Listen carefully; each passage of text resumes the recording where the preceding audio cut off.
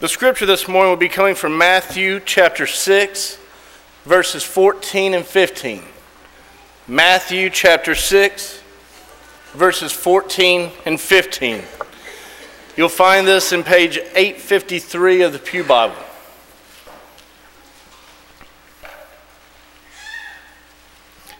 For if you forgive men their trespasses, your heavenly Father will also forgive you. But if you do not forgive men their trespasses, neither will your Father forgive your trespasses.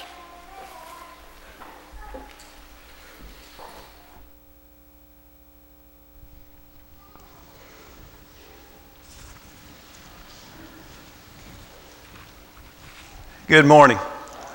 It is good to see each of you. If you're a guest, again, we welcome you. It encourages us that you're here, and we want to be an encouragement to you.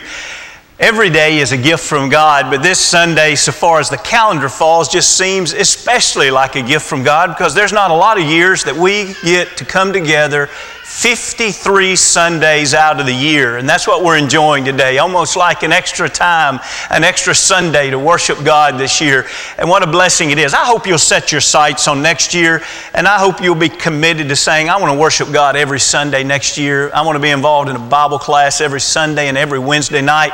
There are things that we can do that are just right, but in and of them being right, they are such a rich blessing, and the worship of God and the study of His Scriptures and the encouragement that we have with each other, you just can't put a price tag on that. It truly is one of the richest blessings that we have on this earth. In addition to the Sundays and the Wednesdays, there's a lot of other opportunities be involved. We hope that you'll pick up a calendar this Sunday. We'll say more about this next Sunday, but they're scattered throughout the foyer right now. And this is our 2013 calendar. Hope you'll use that to make your plans and plan on getting involved in the things that are here. And then also you can work other things around your schedule so that you'll be available at these times also. You'll see a lot of good things that will be happening, and one of the things that will be happening there is that we'll be concentrating on the theme of soul focus. We want to think a whole lot about our souls this next year, and we want to make sure that we have the right things at the highest place and the highest priority in our life. We also want to remind you that just in a couple of weeks, our elders, deacons, and ministers will be on a retreat, and we hope that we'll have 100% participation in that, but we hope that 100% of you will be praying for us. Our hope and our prayer is that that will be a rich weekend, that it will encourage us and inspire us as leaders to be what God would want us to be in the life of this church. A congregation will never surpass its leadership, and so we must be continually strengthening not only all of us, but especially the leadership so that we can be what God has called us to be. And I hope you'll be prayerful about that. Those weekends that we take once a year can be very rich and in lessons that we'll study from God's Word. It also can be rich in the encouragement and the challenge that we can offer each other. And it's not something that we take lightly or even take for granted. And so Be prayerful about that, and let's hope and pray that this next year starts off in a way that all of us can give our very best to God. We've already shared a little bit of good news, but I've also heard that Hollis and Myrna McKinley are celebrating a 51st anniversary today, and we congratulate you. What a wonderful example they are to us, and what wonderful brothers and sisters in Christ and wonderful servants that they are to the entire congregation, the church family here, and we're thankful for you. To put it in the context of Jesus' day, when Jesus said, love your enemies, or when He said, take up your cross and follow me, you remember, don't you, that He wasn't saying that in the context of His life that was an American living in the suburbs of a nice city. Have you really stopped and considered the context of Jesus' day and time? When Jesus was 4 years old, there was a man named Judas who became a hero, somewhat of a bandit, of a rebel. He came from a little city. On this next slide, you'll see there just about 4 miles away from Nazareth was Sepphoris. And Sepphoris was the central region for the Roman Empire in the Galilean area. And he broke his way in with the leaders, or the troops that he had with him, into this walled city. And he took over Herod's arsenal, and he began to loot the royal palace, and he wreaked his havoc upon that town. He was considered somewhat a hero among the Jews. But yet, even though the Roman forces in that one city couldn't handle him, just north was Syria. And the Roman Empire sent word for Syria governor to send down troops.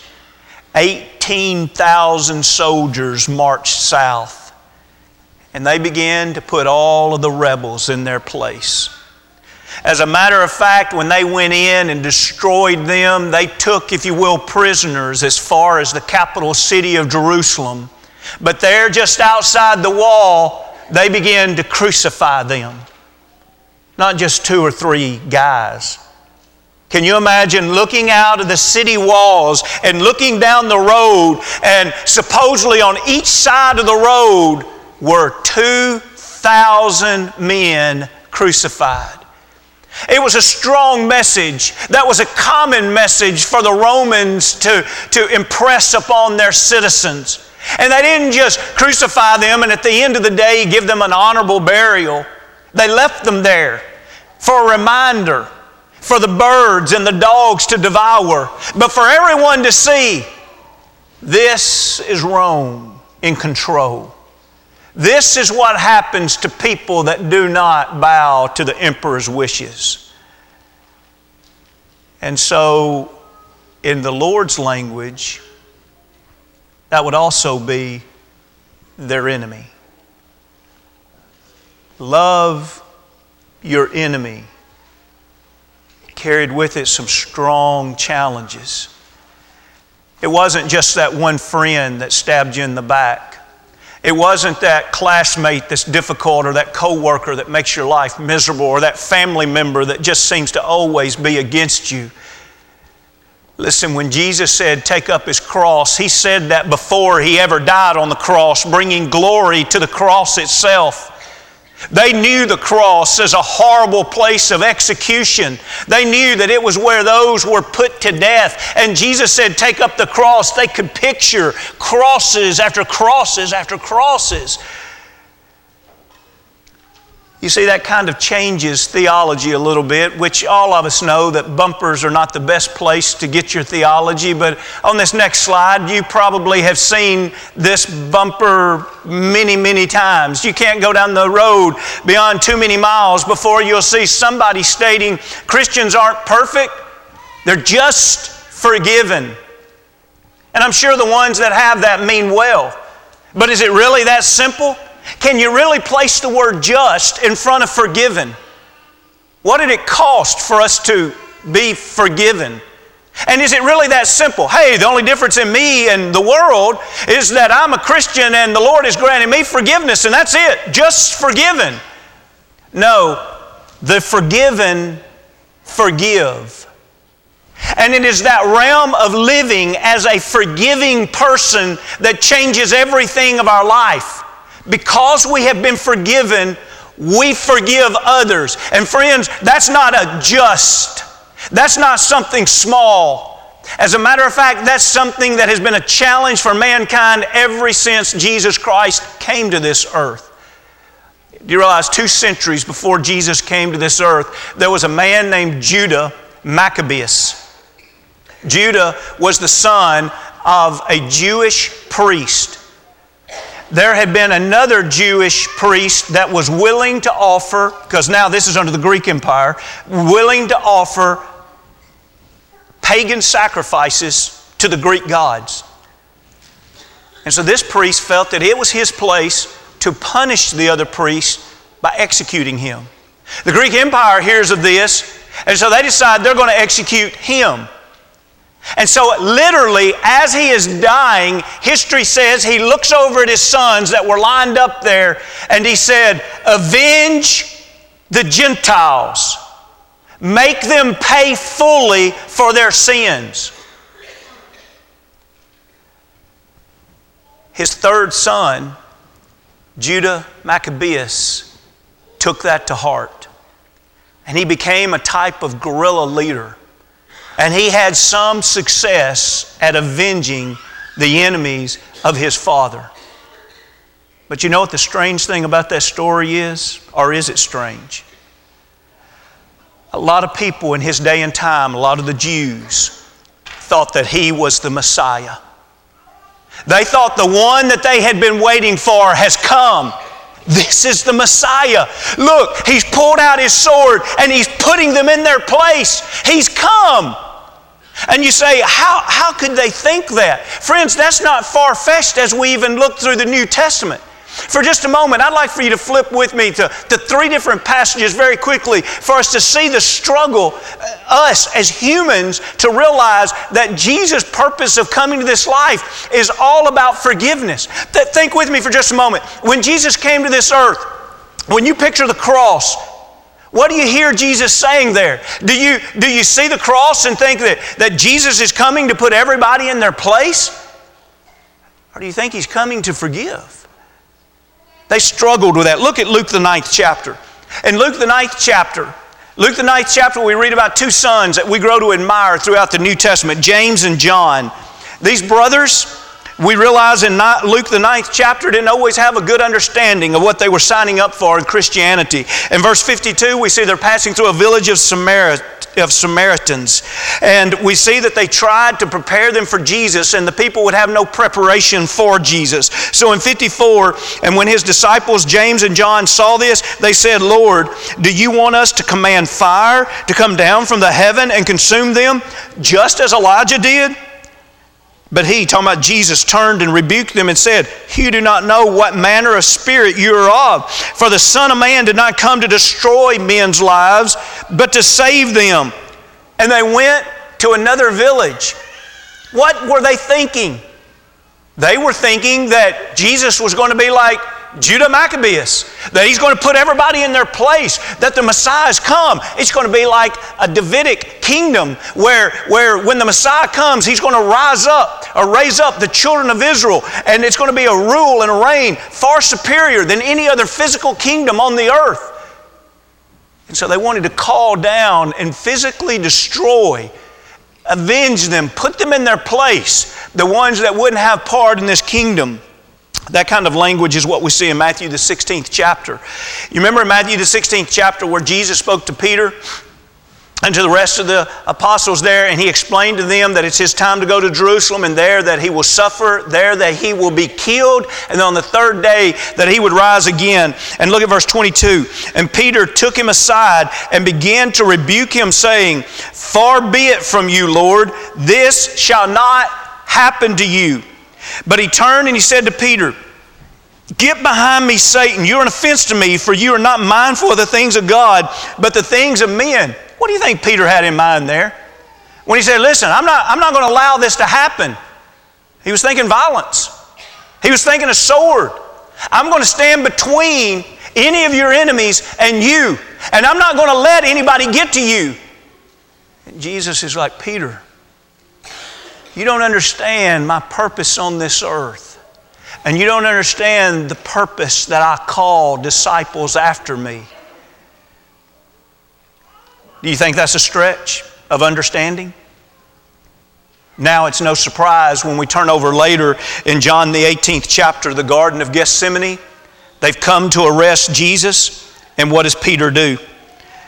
John 18:10, Simon Peter, having a sword, drew it, struck the high priest's servant and cut off his right ear. The servant's name was Malchus. And so Jesus said to Peter, "Put your sword into the sheath. Shall I not drink the cup which my Father has given me?" Then the detachment of troops and the captains of the officers of the Jews arrested Jesus and bound Him. Can you imagine what Jesus was trying to say to Peter at that point? It's almost as if He's still saying, "You remember? We had this conversation back. Get behind me. This is not what my purpose, my kingdom is upon this earth. My life is about forgiveness. I'm calling others that will be forgiven to live a life of forgiveness. Not a life that demands my way. It's my right. You can't treat me like that. You can't talk about my family like that. I'll defend myself and I'll put you in my place." And the Lord says, "Whoa, That's what we have to come to an understanding about. What is the theology of Jesus? What is the study of God in flesh? Did He come to reign with a sword? Isn't it interesting that Maccabeus means hammer? And individuals thought that Judah, the hammer, was the Messiah? And instead, Jesus of Nazareth was the Messiah, the one that kept saying, "Put your swords away." There is another kind of living that we're going to be involved in. As a matter of fact, in John the 10th chapter, Jesus would describe it like this: "I have come that ye might have life and that ye might have it more abundantly." Later in that very same chapter, He says, "No man takes my life. I've come to give my life." And what did He do? He did that. And He went to the cross to bring forgiveness to you and I. But you remember, while He was on that cross, He even demonstrated it further. It wasn't enough for Him just to die. But as He was dying, we only have recorded 7 sayings from the cross. And you remember, one of those sayings from the cross is as He looks down to the very ones that crucified Him, and He says, "Father, forgive them, for they know not what they do." Not only was He dying for them, but His heart and His attitude was expressed through His lips, the lips of a dying man. Forgive them. And if you had never read the Bible ever in your life, and you go to Luke 23 and you read that passage we just read, and you say, "This intrigues me. I want to read more about this man," and you just keep reading. About 10 pages over, you're going to read about Stephen. And Stephen was a man that if the church would have been mature, he would have been a deacon. He was a special servant that was chosen like a deacon. And yet he began to teach and to preach. And he preached with such power that the Jews wanted to kill him. Literally, they grinded and gnashed with their teeth. And they drug him up. And they threw him out of the city. And they began to pick up rocks. And he knelt down. And he looks up. And he sees the Lord Jesus standing on the right-hand side of God. And then he says, "Lord, do not charge this sin to them." And if you had never read the Bible before in your life, you could not help but see He died in the same heart that Jesus died. And it's easy for us to see that and just say, "Well, that's just the way you die." Let's pause there for just a moment. He wasn't dead yet. So let's phrase it this way. Stephen lived until his death in the same heart and the same way that Jesus lived until His death. You see, now that places the emphasis on me. It's easy for us to talk about, I want to be an imitator of Christ. What would Jesus do? I want to follow in Jesus' footsteps. What would Jesus do? Jesus would live every day as a forgiving person. People that follow Jesus are forgiven, and the forgiven forgive, and that changes everything. People that live every day with a humble heart that says, "I'm not looking at what I can hold against people. I'm not looking at what I can prove physically. The most important thing to me is the spiritual kingdom. And the most important part about a person is not what they have just said or done to me. The most important part about them is their soul. What can I do to help others find forgiveness?"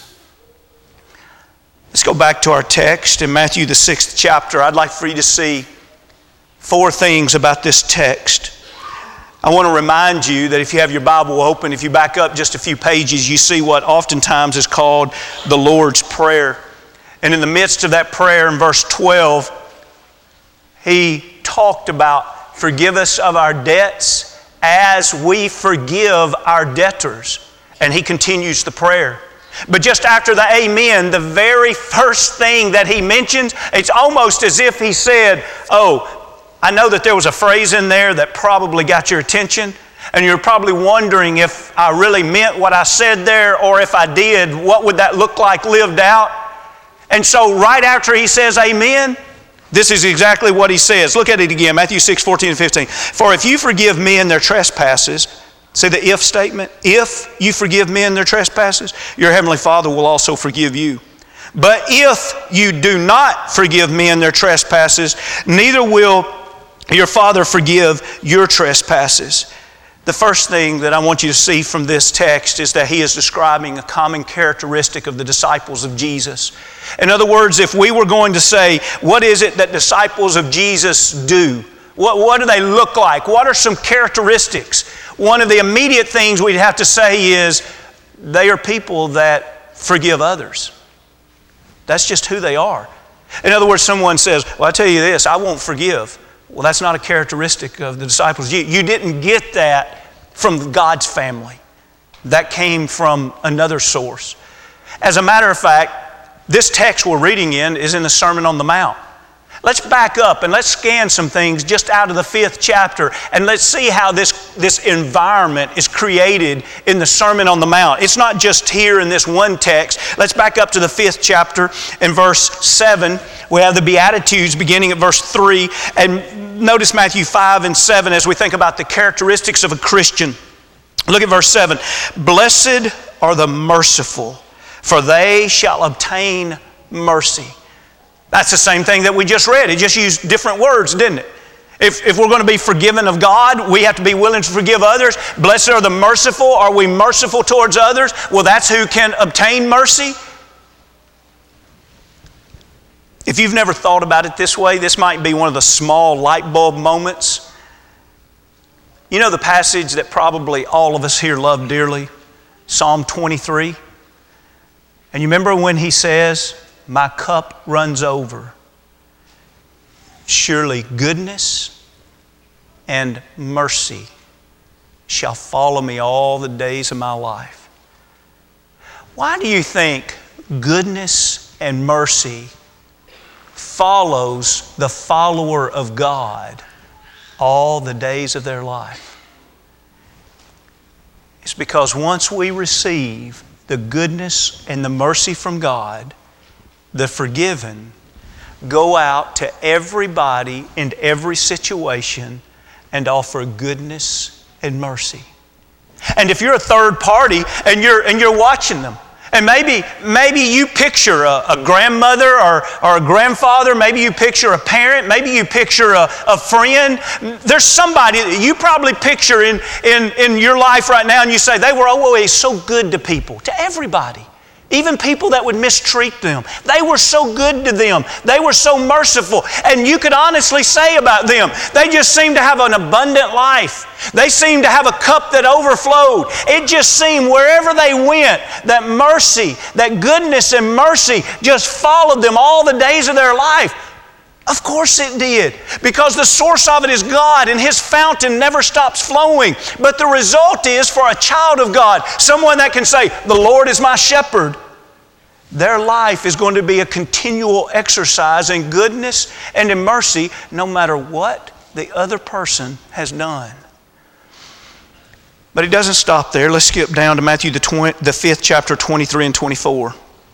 Matthew, the 5th chapter, 23 and 24, he kind of starts setting this up in 21 and 22. But then when we get to 23, Matthew 5, he says, therefore, if you bring your gift to the altar, remember this is written under the old covenant, so they would have been bringing still physical sacrifices and offering them as a part of their worship.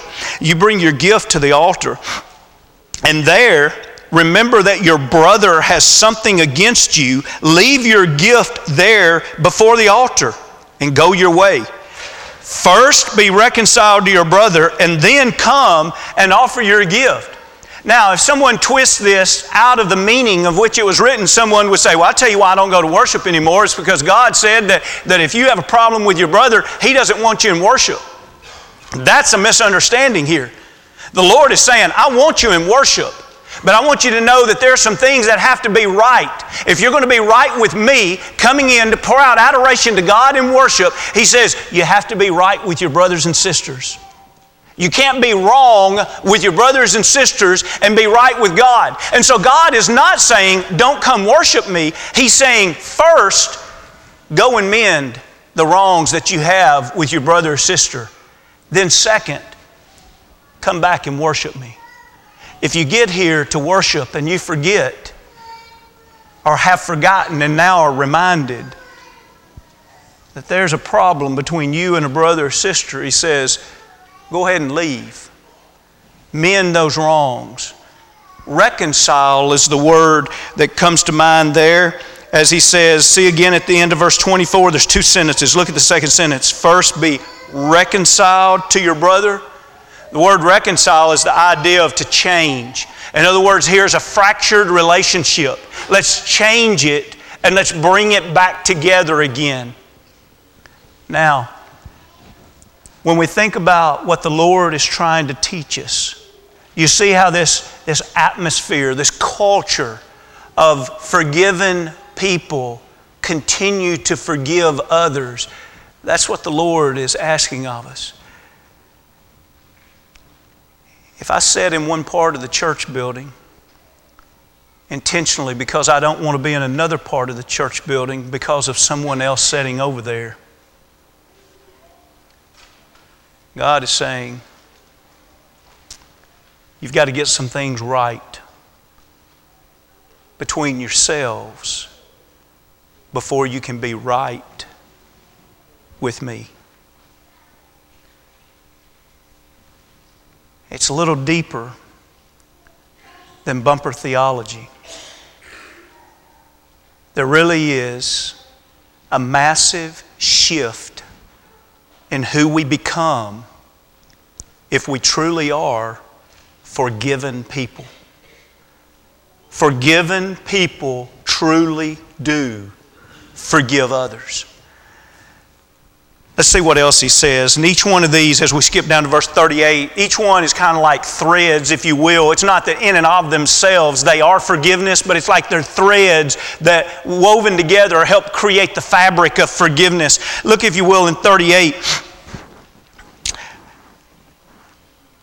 You have heard that it was said, an eye for an eye, a tooth for a tooth. And then 39, but I tell you, not to resist an evil person. Whoever slaps you on the right cheek, turn to him the other. Anyone wants you to sue you and take away your tunic, let him have your cloak also. And whoever compels you to go 1 mile, go with him 2. Give to him who asks you, and from him who wants to borrow from you, do not turn away. You see, that kind of language is the kind of language that we would never do by our human nature. We would look at that and say, no one would do that. And you know, without Jesus Christ, consistently, no one would do that. But as children of God, forgiven people live a different life. Our life is not about pride and arrogance, and let me prove to you how big I am, how strong I am. But our life is about humility and exalting Christ and the kingdom first. And He is the great forgiver, and He has forgiven us, and He has called us to draw people unto Him, not by saying, how strong of army can we build? How many troops can we get? How many weapons can we get? Have you ever thought about it? The Lord literally draws and builds His army based upon, let's show them forgiveness. Do what? Lord, we're going to build a kingdom showing people forgiveness? That's right.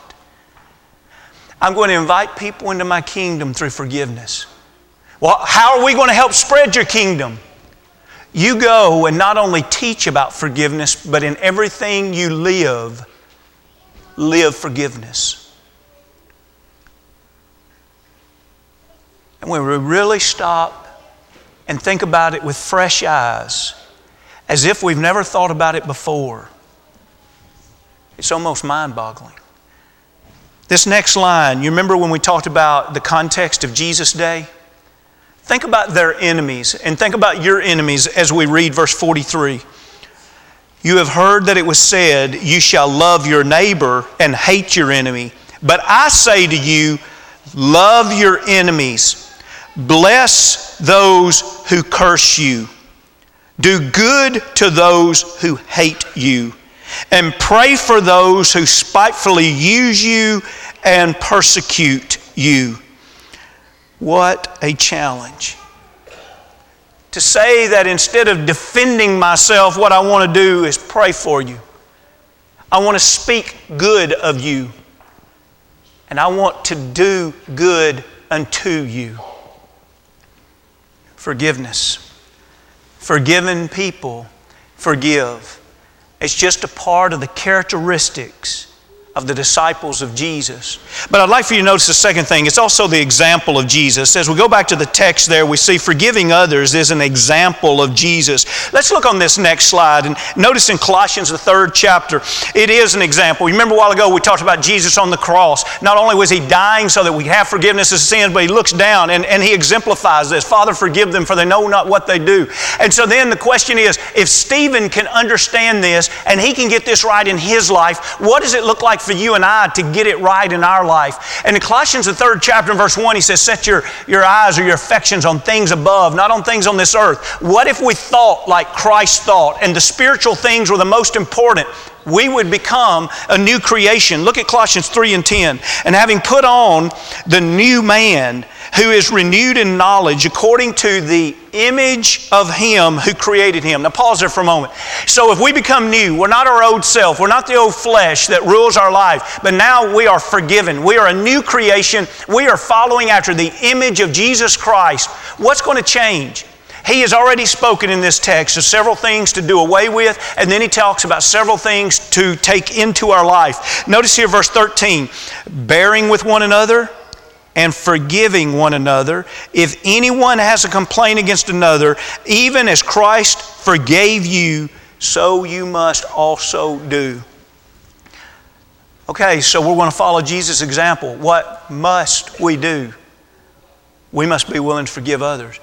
But he said that you have a complaint against them. You know what's interesting to me is how we sometimes struggle with this one, because when we're not struggling with it, it seems to make so much sense, and when we're struggling with it, it seems to become very difficult. And by that, what I mean is, when we study about forgiveness, I would say most of us, if not all of us, would say it's one of the most beautiful topics to study until it comes time for us to forgive someone. Then all of a sudden it's not so beautiful, and the strange thing is, it's not so clear anymore. How many times have you heard someone say, when someone says, well, you know, you need to forgive them, and their comeback is, but they've hurt me. But they sabotaged my career. Do you know what they said about my family? And they start listing all of these hurts. And you just want to be like, what do you think forgiveness is? Can you forgive someone that's not done anything against you? No? Well, who do you forgive? You forgive people that have hurt you. And so the challenge is to be able to say, when I have pain that a brother or sister has created, I want my response. It won't be the fleshly nature. I want my response to be, this is what the Lord has called me to do. I want to forgive. And in that, we can imitate Christ. As we go back to our text, Matthew the 6th chapter, 14 and 15, I want to remind you of a third thing is, and that is the relief from guilt. Are you willing? It's true, so it's not whether or not it's true, it's whether or not you're willing to accept it. Are you willing to accept this morning that a lack of forgiveness is sinful? And along with sin comes guilt. And along with guilt comes a lot of pain and disturbances in our inner person. What do you think Jesus had in mind when He said, come unto me, all you that labor and are heavy laden, and I will give you rest? A part of the rest that the Lord offers is not only for us to be forgiven, but as children of His, we learn how to forgive others, and we ease our soul and our conscience and our mind of the past guilt that we had of holding grudges against others. Someone says, it's just my nature to hold grudges. Of course it's your nature to hold grudges. You're a human being. And so when we are called to the Christian life, we have to crucify that nature that wants to hold grudges. And we have to say, I'm not going to act on my fleshly nature. I'm going to act upon the will of Jesus Christ. I want to do away with that sin. That's why Psalm 51 is so powerful. David not only realized that his sin was sin and needed to be forgiven, but he knew that the guilt of it was taking away his peace and his happiness. Look at Psalm 51:1. Notice the word mercy here. Have mercy upon me, O God, according to your loving kindness, which, by the way, the root of that in Hebrew is mercy also. According to your loving kindness, according to the multitude of of your tender mercies. 3 times in the first verse, he talks about mercy, mercy, mercy. And then immediately he talks about those sins being blotted out. Why? Skip down, if you will, down to verse 8 and notice one reason why. Make me hear joy and gladness. Or what about verse 12? Restore to me the joy of your salvation.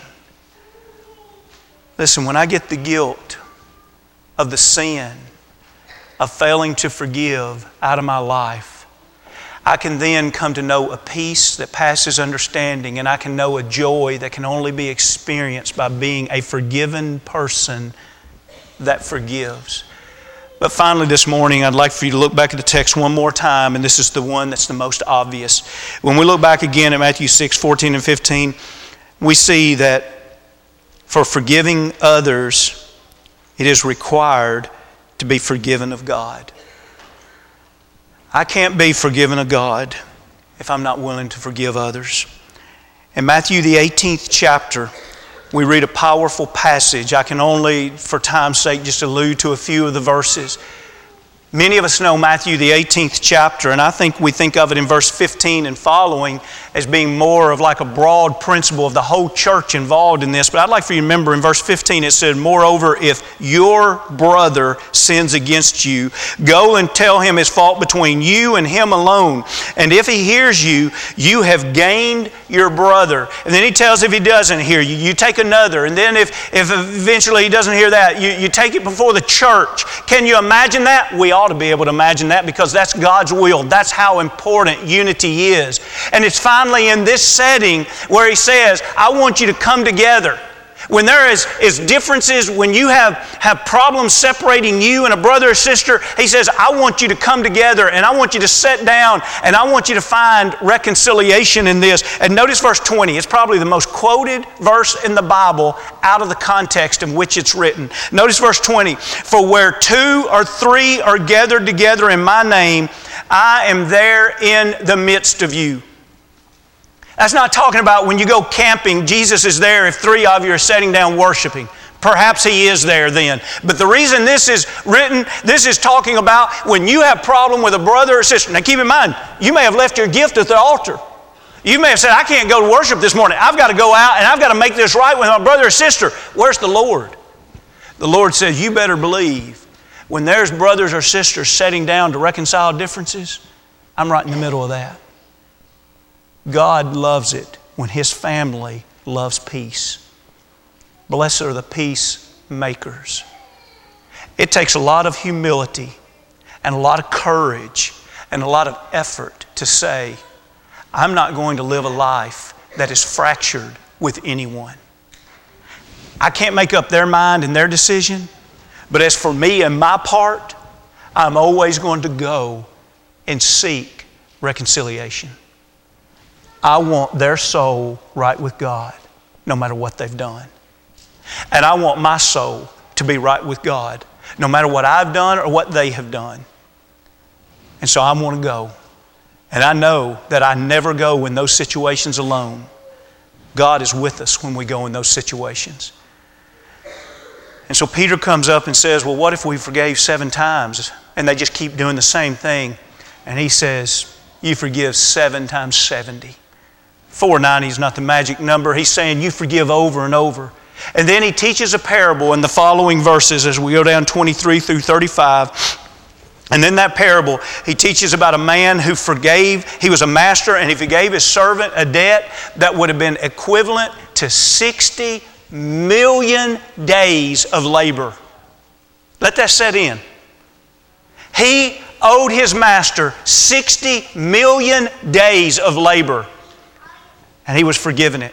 And as he leaves being forgiven, he goes out and sees a man that owes him 100 denarii, about 3 to 4 months of wages of salary. He's just been forgiven 60 million days of labor, and he grabs this guy by the throat and demands that he pays him. And when he can't, he throws him into jail, into prison.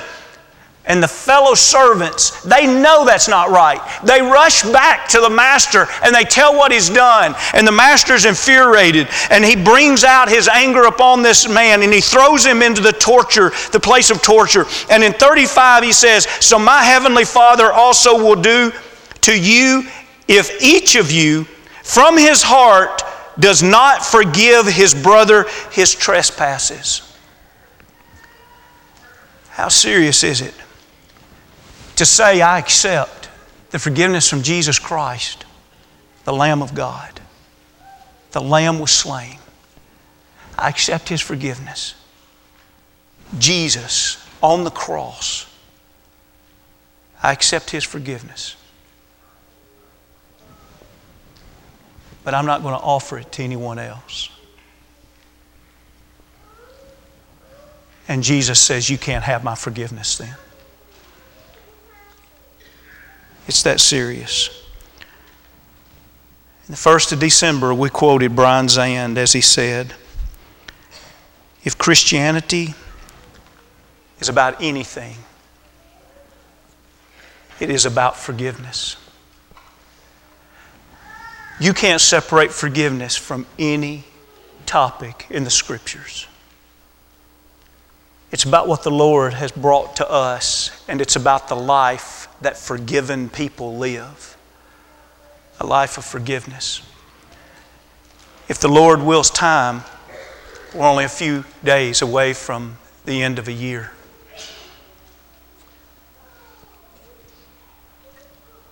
I want to urge you not to let the sun go down today without seeking to make reconciliation with anyone in your life where there are differences. You can't make or predict what their response will be, but you can do your part. There's a lot riding on that. Your example as a Christian is riding on that. Your soul is riding on that. You know, in ministry, I guess every now and then I get to see some times that not everybody gets to see. And I've seen the times that dying people reach out to someone and ask forgiveness where they've held grudges for decades. And you also at that time hear them say, I wish I would have done that a long time ago.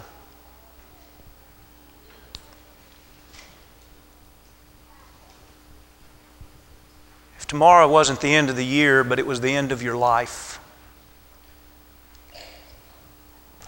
what visit would you make today? What phone call would you make today?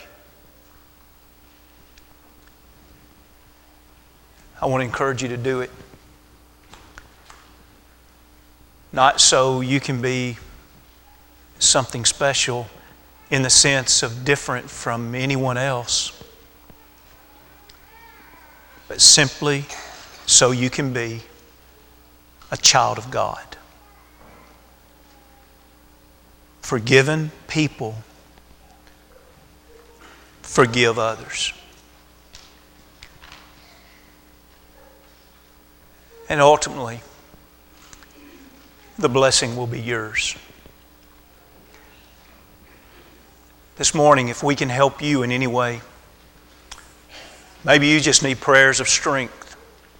Maybe you need prayers for forgiveness.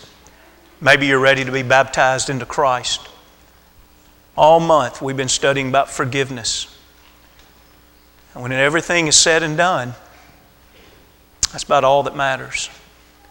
Are we forgiven people, living as forgiven people?